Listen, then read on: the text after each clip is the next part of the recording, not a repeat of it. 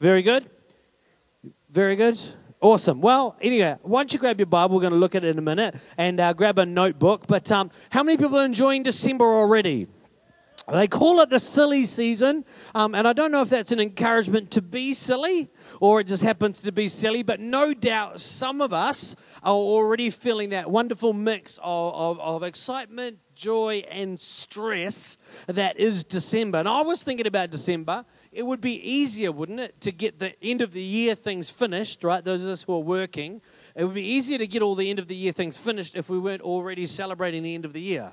The fact that we're already celebrating makes it quite hard to get projects finished. How many people know what I'm talking about? This morning I know there's a number of families away at Christmas extravaganzas, etc. Also, no doubt in the back of your mind you've got a list of things you need to do between now and Christmas. You might need to plan a holiday. You might need to organize presents. How many people have already bought all of the Christmas presents you need to buy? You've already bought them all. Brilliant. Awesome. Well, we're very organized as a congregation. Yeah. How many people are generally December 24 is like shopping day? How many people do it like that? Yeah. It's not always the best way to get presents. It's also not always the most cost effective. Have you found that? It's a funny thing because December we're really busy, and then as people in our jobs and families and things like that. But then church, we've got extra things as well. We've got a Christmas show. The kids are doing a Christmas show on the 20th, and we've got big end of year vision night tomorrow night that we all need to be at to celebrate the end of the year. And then we've got Christmas Eve service that John is preaching at. Do you know, every year, the last few years, Christmas Eve has been our biggest service in December. Which is pretty cool, isn't it? It's because it's an opportunity to bring friends and family. But this morning, I want you just to sit back a little bit and just relax out of your December. And imagine, or just remind yourself, you don't need to do anything right now. You just need to sit back and think. And I want us to think about some things, about what things really mean. Is that all right? I want to ask the question this morning. I want to ask the question, talk about the question, what is in a name? What's in a name? Have you heard that question? What's in a name? I think it's a reference to Shakespeare. Did Shakespeare say something along the lines of, a rose by any other name would something smell as sweet? No Shakespeareans in the house? Anyhow, let's move on. Isaiah chapter 7, who is not Shakespeare, although in the Book of Mormon, some of the prophets do quote Shakespeare. But anyhow, in the Bible, they don't. Isaiah chapter 7, verse 14. Have you got that? If you've got your Bible, turn to that. Isaiah chapter 7, verse 14. And it says this. We'll wait for Alistair to find it. Have you ever stood in chewing gum in your new shoes and then stood in a stone after that? Yeah, it's a great combination. Isaiah chapter 7 verse 14 says this. All right then, the Lord himself will give you a sign. The Lord himself will give you a sign. The virgin will conceive and give birth to a son and will call him Emmanuel. The Lord himself will give you a sign. The reason that God's a bit angry in this, the Lord himself is going to give you a sign is because the king was told to ask for a sign. He refused. He didn't even want to hear from God, but God says, well, I'm going to show you something. The virgin will conceive and will give birth to a son and will call him Emmanuel. Emmanuel, what's in a name? Emmanuel. Everyone say Emmanuel. Matthew chapter 1, verse 18 to 25. Now, this is the Christmas story. Now, we're jumping 1,000 years ahead in history. And this is how Jesus the Messiah was born. Verse 18, Matthew chapter 1. Mary was engaged to be married to Joseph, but before the marriage took place, while she was still a virgin, she became pregnant through the power of the Holy Spirit. Joseph, her fiancé, was a good man, and he didn't want to disgrace her publicly, so he decided to break the engagement quietly. As he considered this, an angel of the Lord appeared to him in a dream. Joseph, son of David, the angel said, do not be afraid to take Mary as your wife, for the child within her was conceived by the Holy Spirit. And she will have a son, and you are to name him Jesus, for he will save his people from their sins.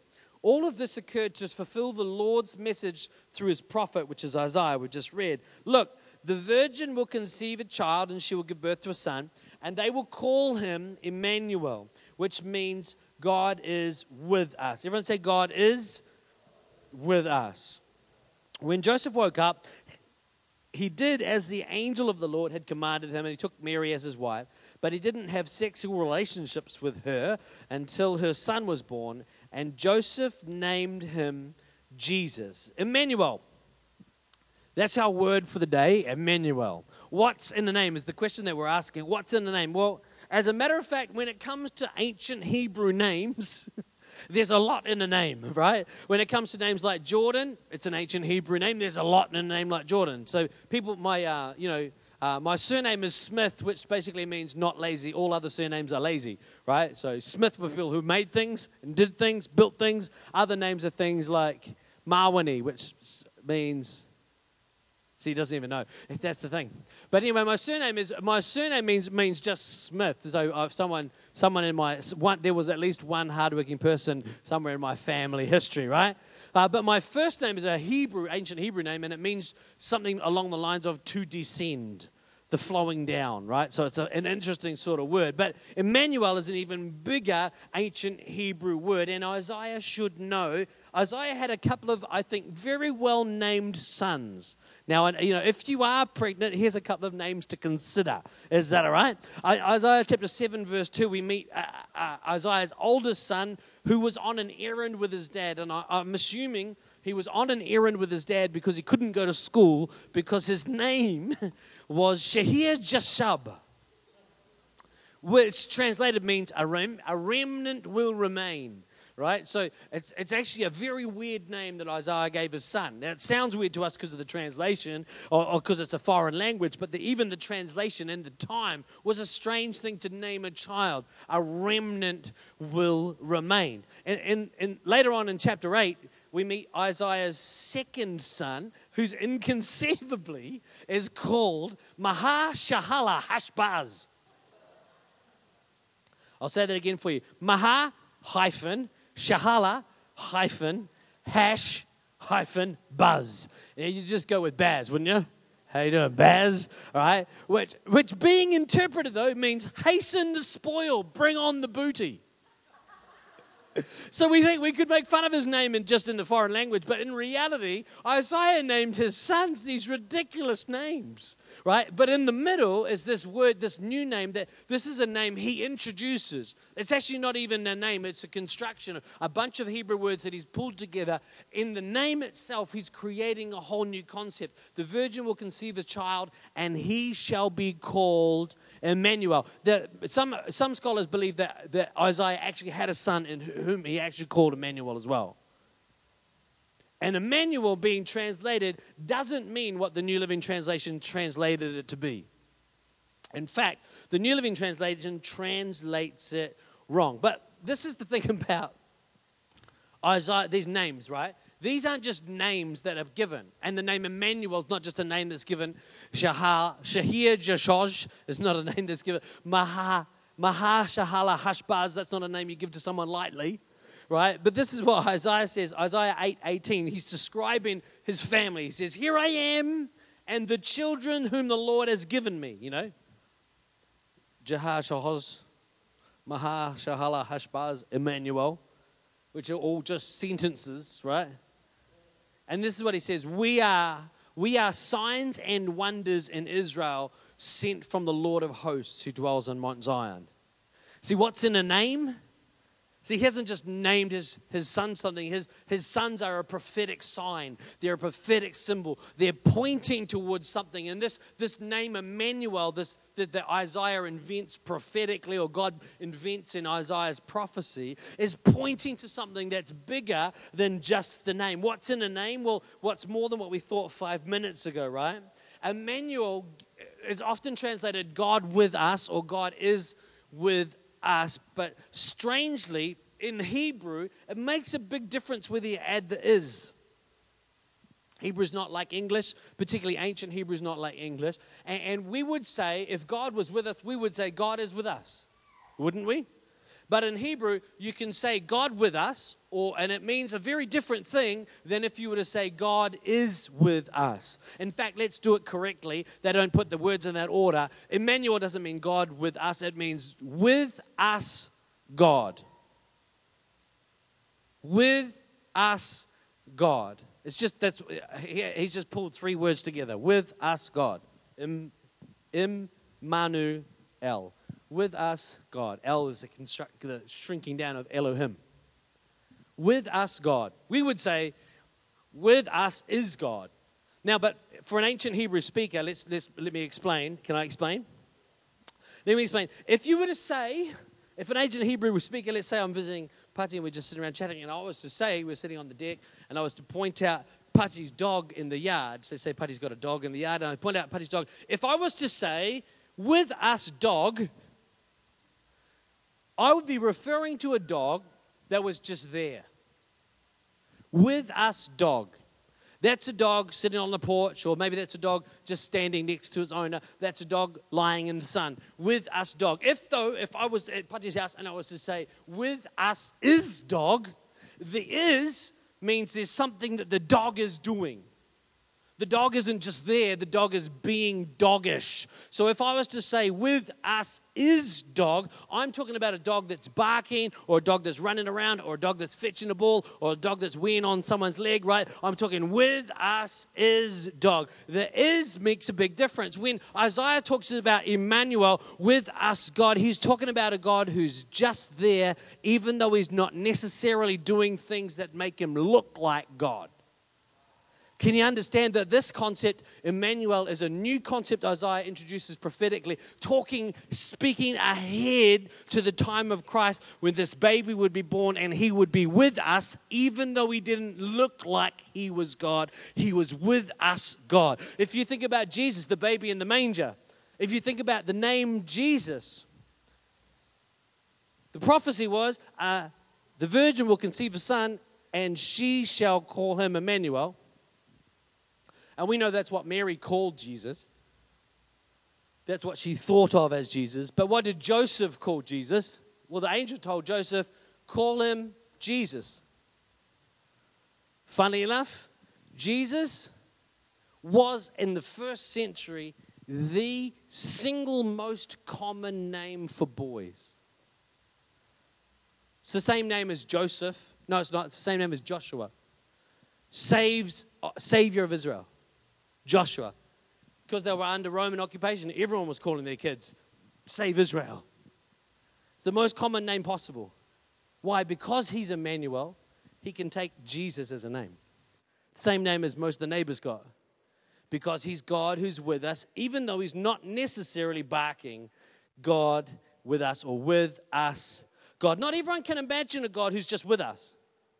Most people would far rather a God who is God, who is with us, who is knocking down walls, who is parting the Red Sea, who is making miracles happen. But at Christmas time, it's an opportunity to focus and allow the Holy Spirit to draw our attention to a God who doesn't just be with us to be God. He's with us in personality. He's with us in relationship. So what's in a name? The first thing I want to point out to you, that in this name, Emmanuel, the first thing we see in this name is a moment of revelation.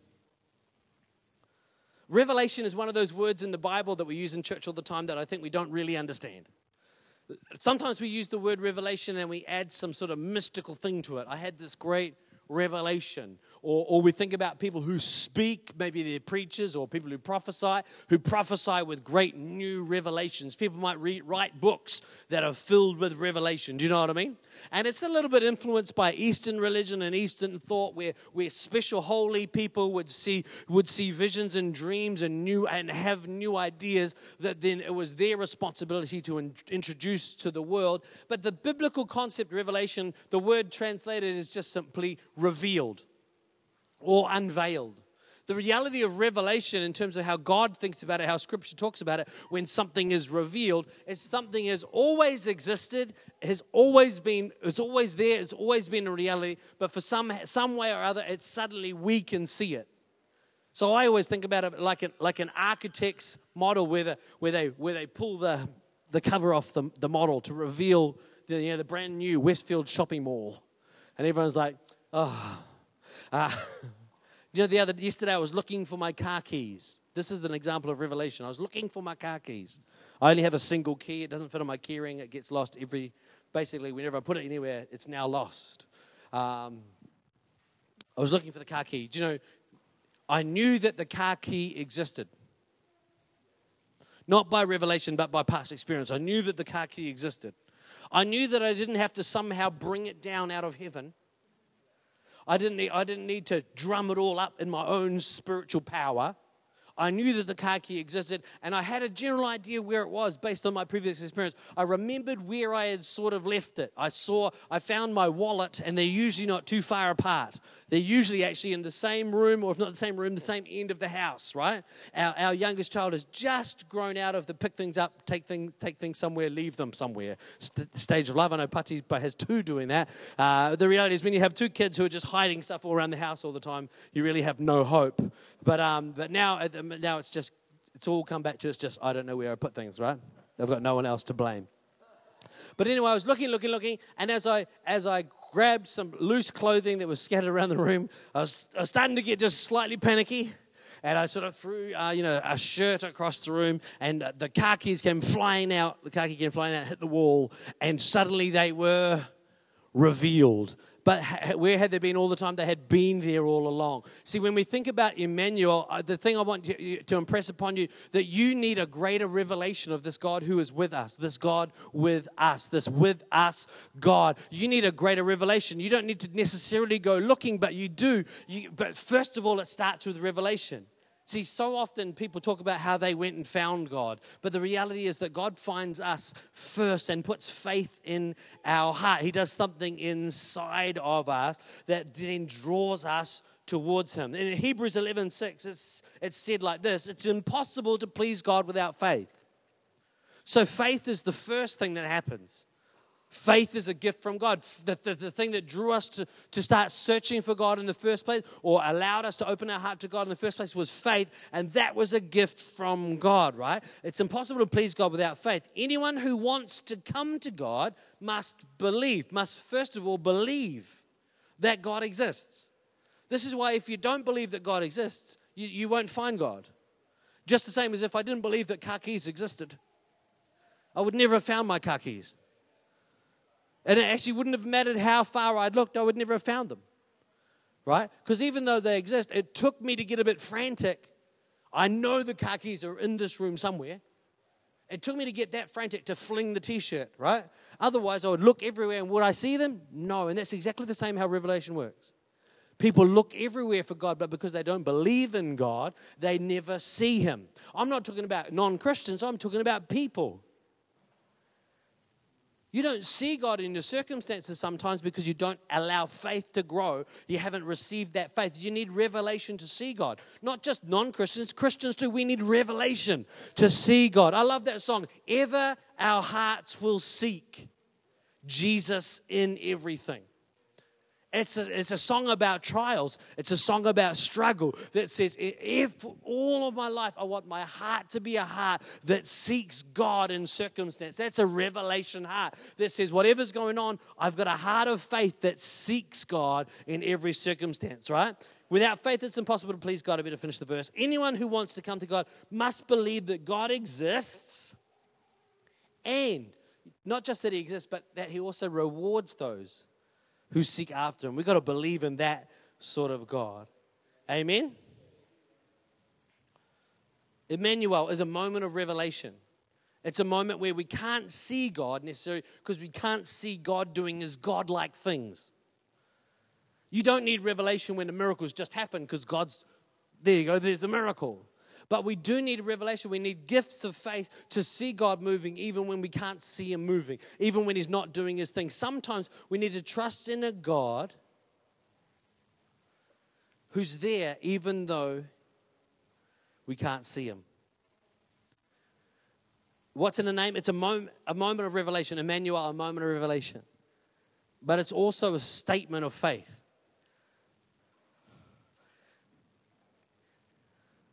God is with us is not the same statement of faith as the one that Isaiah made. Isaiah makes the statement of faith, with us God. See, a statement of faith like God is with us, that's like a warrior statement that says, come on, you're gonna see our God work on our behalf, right? It's a good statement of faith. Trust me, it's a good statement because we know we serve a God like that, don't we? We do serve a God who's described in the Bible as the Lord of the angel armies. Alu's going to take over the sermon real shortly. We serve a God who's the God of the angel armies, but we also serve this God Emmanuel. And at Christmas time is the time we remember this Jesus, when he first arrived on earth, is this God who is with us, this God with us, right? It's easy to say that God's with us when the walls of Jericho have just fallen down, the Red Sea just parts. But Isaiah didn't say that. Isaiah didn't live in one of the miracle seasons. Isaiah wasn't a prophet in Joshua's time. Isaiah wasn't the prophet who was with Moses. Isaiah was one of the priests in Israel's most apostate state. Isaiah was a prophet for a long time. He prophesied, or the group of prophets around him prophesied for a long period as the nation of Israel fell apart. As they slowly were they were more regularly overrun by enemies. He's the prophet. He's making this statement. What was the first statement? A remnant shall remain. Now that's a great statement of faith, isn't it? It's not quite, we will be victorious. It's like, man, we're believing that even though it's all falling apart, a bunch of people are going to remain faithful. And in the middle, he's saying, with us, God, even though we can't see God working, even though we can't see God moving, we know he is here. We know his presence is with us, his people. Even though he could say the people all in the nation had turned away from this God, he could say, no, God hasn't turned away from us.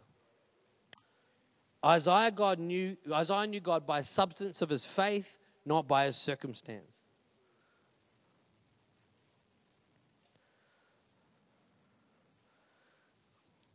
Let me pick up my thought here. When it doesn't seem like God is fighting on our behalf, when the walls are standing, when sickness remains despite our prayers, you know that? When you think, oh, I'm going to really pray, and sickness remains. When pressure is building, we can trust God. We can trust this Emmanuel, a God with us. He's with us in it. Do you know God's with us in it, even when his plan is for us to walk through it? He's with us in it, even when it's our decisions that put us in it. He's with us in it. He's walking with us through it. He's a God who exists. He's a God who rewards those who seek him. The question I want to ask you this morning, I think the Holy Spirit's challenging us to think about, is what statement of faith are we making? What are you calling your children? What are you saying about the product of your life? Now, you might not be having children after children after children and calling them different crazy prophetic names. I'm not recommending that. But what do you call the things that flow out of your life? What do you say about your workplace? What do you say about your street and your neighborhood? What do you say about your friends and your friendship groups? What are you saying about your family? What are you naming your children? What are you saying about those kids? Are they far away from God? What are you saying about them? Are they pursuing the dreams that God's given them or not? What are you saying about them? Are you saying what you see? Because if Isaiah was just saying and making a statement about what he had seen, he would call his kids, we are falling apart. The nation is in ruin. We are about to be carried off as slaves by the Assyrians. Right? Because that was the circumstance. But what do you call your job? My job's just a dead-end job. Well, keep saying that and watch yourself hit the wall at the end of it. It's really difficult to be a first-time mum. Well, that's a good thing. Why would you make that your statement? It might be the circumstance, but this Emmanuel God says we don't judge by the circumstance. We describe things and we name things prophetically based upon revelation. You don't need God to just point at stuff and go, that's crap, this is hard, that's a challenge. Right? You just need eyes. Right? But you need God. Come on, first of all, we need revelation. If you've found yourself making statements that aren't statements of faith, they're just statements of circumstance, statements of fact, right? The problem is your statements, either verbal or by the way you live, those statements are shaping your reality. If you find yourself making statements that are not statements of faith, you've got to come back to revelation. What are you not seeing? What are you not seeing? You haven't seen Emmanuel. You haven't seen with us God. Yes, he's not always barking. He's not always running around. He's not always making himself perfectly obvious. Why? Because he wants faith to rise in your heart so that you would seek him. Why? Because he's always been a God of relationship. He's always been a God. When Isaiah coined this term, Emmanuel, he was unique among thinkers in his generation in Israel. He was unique among thinkers in all religion on the face of the earth at the time, particularly in the regions around where most of the developed religion was happening in the regions around Israel at the time.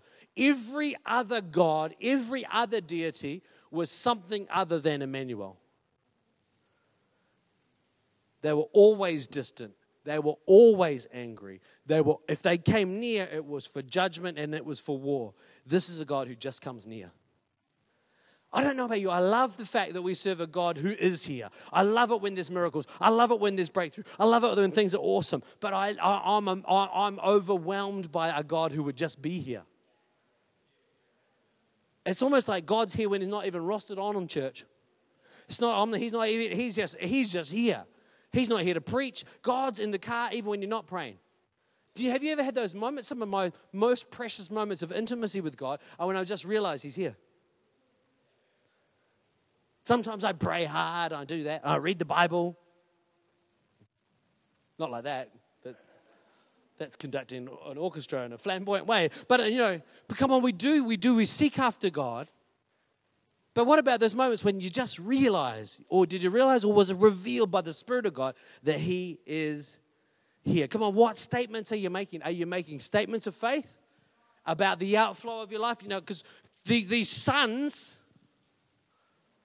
that Isaiah had, the statements that he put on them, these are the outflow of his life. Sons are a big deal in ancient Egypt, and probably Hebrew as well. Ancient Israel, these sons, because the sons were the part of Isaiah that would be visible in the next generation.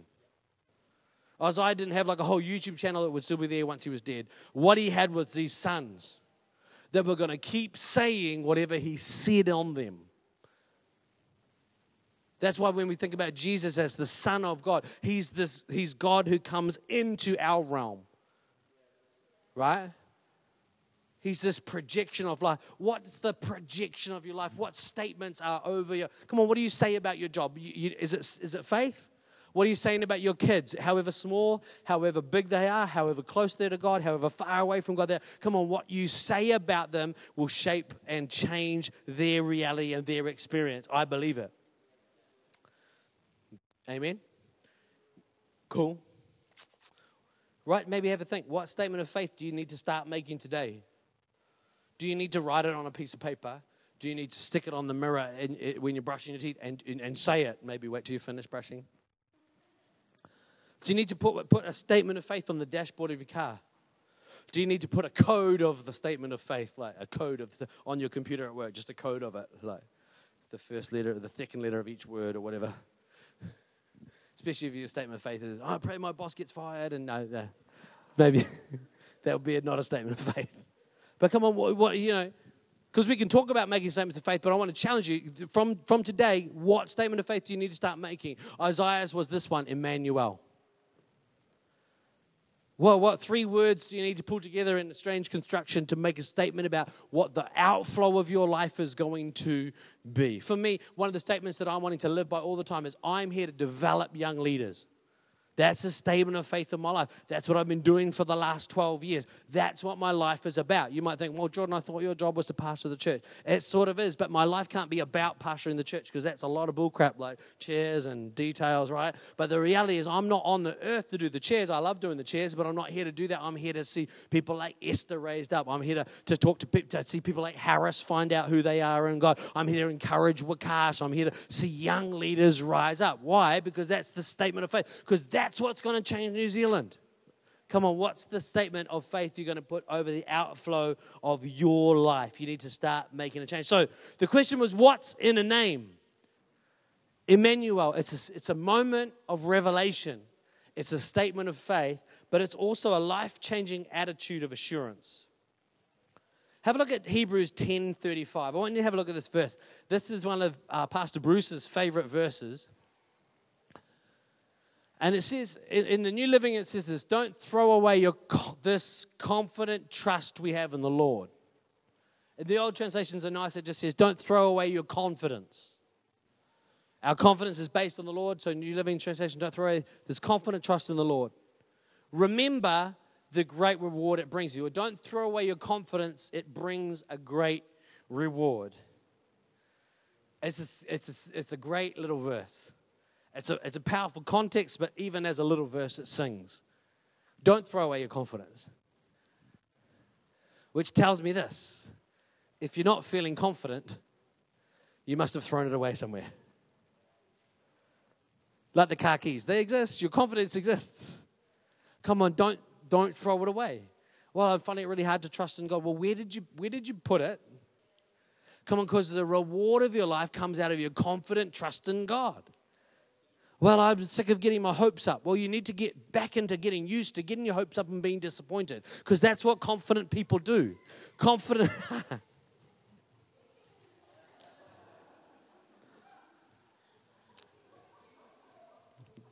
She's laughing now. Yeah. Ha, ha, ha. Anyhow. But seriously, the church I grew up in, any one of you guys would have jumped up there. Every uncle had a pair of jandals. Yeah, that's a simple point out of this verse, isn't it? Come on, if you're not confident, you're not feeling confident about what God's called you to. Come back to Revelation. You got to seek God. You got to hear God speak. You're not feeling confident in your finances. You're not feeling confident in getting that first home. Not feeling confident in finishing the degree and getting the job that God's calling you to. Come on, where's the confidence gone? Come on, find it again. You've got to come back to Revelation. Come back to some statements of faith, because you've thrown it away somewhere. You've whittled it away. The disappointment devil has come and eaten up your confidence. Come on, we are a confident people. You can't believe that the power of the universe dwells in you in the Holy Spirit without being somewhat more confident than you were before. Right? If you're not confident, it's because you've forgotten, or you've stopped believing, or you've stopped making statements about the fact that God dwells inside of you. Come on, have we done that? Have you done that? Have you thrown away your confidence? If you're not feeling confident about the call of God on your life, about the plan of God for yourself and your family, about His provision in your world, about His plan through all of things like your career. Come on, your confidence in your career shouldn't come from your studies. Confidence, promotion doesn't come from the north or the south. Emma didn't get the dream job just because she happened to know Dougal, although I'm sure it helped. She didn't get the dream job just because she's the greatest student who's ever studied clinical psychology in the history of the world. Hey, Dougal. It's not just because of that, but the Bible teaches us, and it's explicit, promotion doesn't come from the north or the south. It comes from the Lord. Come on, if you've thrown away your confidence, get it back. Think where you put it. Get a little bit frantic. Start throwing clothes around until it hits the wall, and there it is. Come on, there's this thing you get a hold of. God with us. With us, God. He's a with us God. He calls Himself that. When he was putting the whole world back together, He said, what will I introduce myself as? Ladies and gentlemen, fighting in the red corner. With us, God. He could have called Himself anything. Creator God, all-powerful God. Baby born in the manger. He shall be called with us, God. I reckon that's awesome. He's not distant God. Do you know, it's pretty easy to be distracted from this with us God with a whole lot of other things making their presence felt. When God's not making its presence felt, other things are making their presence felt, aren't they? Financial pressure is with us. Isn't it? Financial pressure is with us. How long have people been under pressure financially? Do a little bit of reading about world history.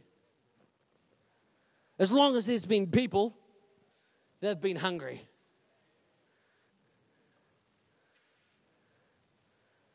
That's why they made tools. That's why they learned to farm animals. There's been pressure all along. Right? But we either live with this financial pressure that is with us and is barking and is running around in the backyard, right? Without sickness. Sickness is with us, isn't it? Sickness is with us. And we can bow to it, or we can keep our focus on God with us. Hurts is with us. Disappointment is with us. Worry, shame, even meaninglessness. That sense of, which is that other wonderful December feeling. Who gives a damn about December? Right? Because it all means nothing. Well, come on, if you're feeling like that, you've thrown away some confidence. Because we're supposed to live with this Emmanuel. See, this kid, Emmanuel, who gets named Emmanuel, either Isaiah's kid, some scholars say, or Jesus himself, he's called Emmanuel. It's not just a name that's given. It's not just this moment of revelation. It's not just a statement of faith. There's a way of living if that's your name. If your name is that, every time someone addresses you, you're reminded of it. Every time you fill out another form for the ID, you're reminded of it. Right? That's who you are. There's this assurance, this attitude of living that I think we can step into, right? Even when God isn't kicking all of our enemies over, He is with us. So what's in a name? Emmanuel, a with us God. Come on, where do you need a moment of revelation? Where do you need, and what do you need to start making statements of faith about? If you don't own a home, start making statements of faith about it. Start making those statements of faith. Start praying loudly. Start praying clearly. Whatever you ask for in prayer, Jesus said, whatever you ask for in prayer, believing in God, believe that you'll have it. Come on, let's start praying, amen? Come on, our unsaved friends, our unsaved family, our unsaved children, come on, let's start making statements of faith. Let's call people into salvation. Let's make statements of faith about our city. Emma's not just a psychologist, a clinical psychologist. She's going to make statements of faith about this whole thing, psychology. Right? You're not just an administrator somewhere in a workplace. Come on, what statements of faith are you going to make about what God wants to do in that workplace? With the people that are there or with the whole industry? What could God do at Victoria University? What can God do in government departments? What can God do in high schools and universities? Come on, God wants to do something, but it's going to come out of our mouths as we make those statements of faith off the back of moments of revelation. And then how are you carrying yourself? Because it's pretty easy to start in January with a bit of a shoulders back after a holiday. But come on, that's not what Emmanuel is about. Emmanuel is about how do you carry yourself when everything is falling apart. Do you still have assurance? With us, God. Easier said than done, isn't it? Or is it just as easily done? Is it just as easily to allow the Holy Spirit to do that work in our heart? Pachi, do you want to come play the guitar? We'll pray just before we close up the service. You got to love Christmas, don't you? I think we're lucky living in a country that celebrates Christmas still. It's fun and it's colourful, green and red, great colours. Great Christmas colour combination. Well, I only do blue and black. They're my only colours. But I still can appreciate red and green. But come on, we're not celebrating a pagan festival. We're not celebrating a shopping spree. We're not celebrating ham, although a festival for ham is still worthy. Or pork products in general, bacon, ham, pork chops, all that big pork chops. You do, if you're going to do that with pork chops, you do really need a barbecue, though. You make a mess of the kitchen, don't they? But we're not celebrating. We are, because we're New Zealanders, so we're still celebrating a New Zealand Christmas. Aren't we? We're still in it. But in the middle of it, let's not just do that. Let's connect with a God who's with us. A God, not just God who's with us, a God who calls himself with us, God. He names himself the sort of God who just likes to be there. Maybe close your eyes and bow your heads. I just want to pray for you. Actually, let's stand to our feet. You guys have been sitting for too long already. I can see people glazing over. Lift your hands. Why don't you open your heart to the Holy Spirit? It'll be stupid to go away from this morning without a moment of revelation. So just as Pachi's playing, why don't you begin to lift your voice? I'm looking around the room. Maybe you can pray for yourself. Come, Holy Spirit, we need you to speak to us today. Lord God, I just pray right now from right across the room, Lord God, Lord God, for the kids leaders and others. Lord, I pray today would be a day, Lord God, where we are reminded again, Lord God, where it's revealed to us again, where faith comes alive in our heart again, and we realize, Lord, that you are Lord God, you are with us, God. You're here in this building. Lord God, you're in and amongst our lives. You're with us in our workplace. You're with us in our businesses, in our jobs. Lord God, you're with us in the struggle of family. Lord God, you're with us in the struggle of managing finance. Lord God, you're with us in vision, Lord God, and hope, Lord God, as we reach out to see you do something great in our city. Lord God, you are with us in this city. And Lord God, I pray, Lord God, right across this room, Lord God, would you stir our hearts? Lord God, as we stir our hearts, Lord God, would you fill us again with faith, Lord God. Would you pour out upon us again, Lord God, revelation, Lord God, of who you are. Lord God, not just what you do, but who you are, your presence with us, your assurance of your presence, the assurance of your goodness. Lord God, would you remind us again the things we need to say, the statements that we need to make in Jesus' name. Just as everyone's got their heads bowed, their eyes closed, I really want to give people an opportunity to respond this morning. If you know you're living without confidence, or you're living with wrong statements coming out of your mouth. You're not saying the right things about God, and you're not the right things about your circumstance. You're just saying the circumstance. I really believe what you need, what God wants to do in you this morning, is bring you a moment of revelation. So if that's you and you're just wanting to respond and identify, I'm asking you to identify, that's me, that's where I'm at. Just I want you to lift both your hands really high. I believe the Holy Spirit wants to work in your world. If you can say, yeah, that revelation is gone. The revelation is missing. That's what's missing in my world. I've forgotten about this God with me. Just shoot your hands up high. Holy Spirit, I'm just praying right now for those responding. And Lord God, they could feel all sorts of things about their circumstance, Lord God. But beside what they feel, aside from what they feel, Lord, right now, Holy Spirit, we just release your anointing, Lord God. Would you bring revelation into people's hearts again? Lord God, would you? I can just see a flame. And you know, the thing about the Holy Spirit revealed as a flame in Pentecost, a flame isn't a picture you can forget. It just begins to burn. And I just release you, Holy Spirit, would you burn again in this place? Lord, would the flame of your Spirit burn again in our hearts? Just say, God, burn in me. Just say it, God, burn in me. God, burn in me. Lord God, would you burn in our world? Lord God, would you burn up the dross of our lives? Lord God, would you burn up the disappointments? Lord God, would you burn up the distractions? Holy Spirit, with that flame of your presence, burn in our hearts again. Come on, lift your voices right across this room.